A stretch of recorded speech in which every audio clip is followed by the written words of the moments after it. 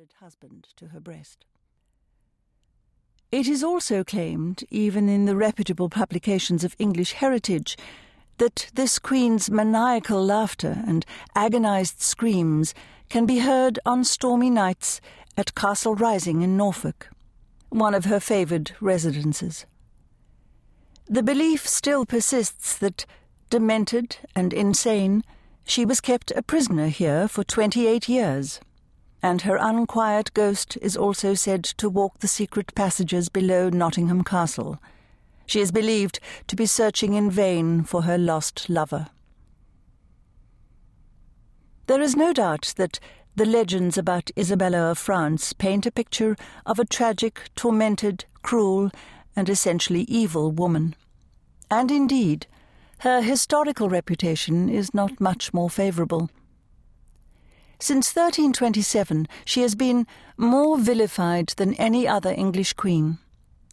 In her own lifetime, the chronicler Geoffrey Le Baker called her that harridan, or that virago, referring to her as Jezebel, and to her episcopal followers as priests of Baal. Other chroniclers, although more discreet, were equally disapproving. In 1592, in his play The Tragedy of Edward II, Christopher Marlowe wrote scathingly of that unnatural queen, false Isabel, and had Edward refer to her as my unconstant queen who spots my nuptial bed with infamy. So too, in his controversial 1991 filmed adaptation of the play, the director, Derek Jarman, showed little sympathy for Isabella, portraying her as a sexually repressed virago.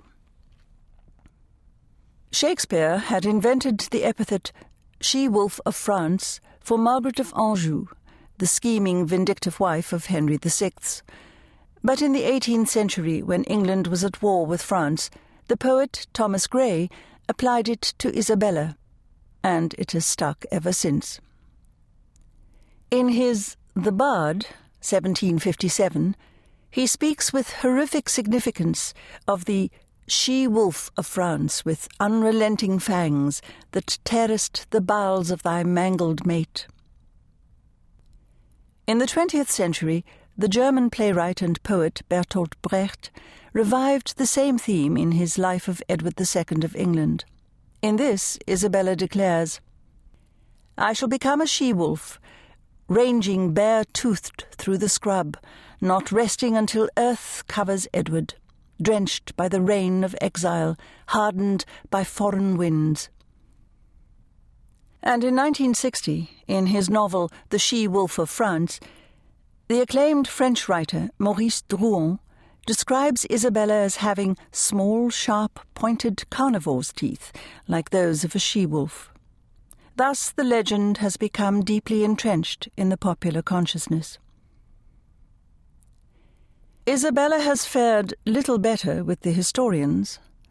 In the mid-19th century, Agnes Strickland wrote loftily that, since the days of the fair and false Elfrida, who is believed to have arranged the murder of her stepson King Edward the Martyr in 979, no Queen of England has left so dark a stain on the annals of female royalty as Isabella, who is the only instance of a Queen of England acting in open and shameless violation of the duties of her high vocation, allying herself with traitors and foreign agitators against her king and husband, and staining her name with the combined crimes of treason, adultery, murder, and regicide. This proved almost too much for Miss Strickland, with her highly developed Victorian moral values, and her account was strictly Baudelarized. But even more modern historians have little that is good to say about Isabella, and most repeat the calumnies of the old chroniclers. In 1955, V.H.H. Green called her a woman of no real importance or attraction, which is as inaccurate as it is dismissive.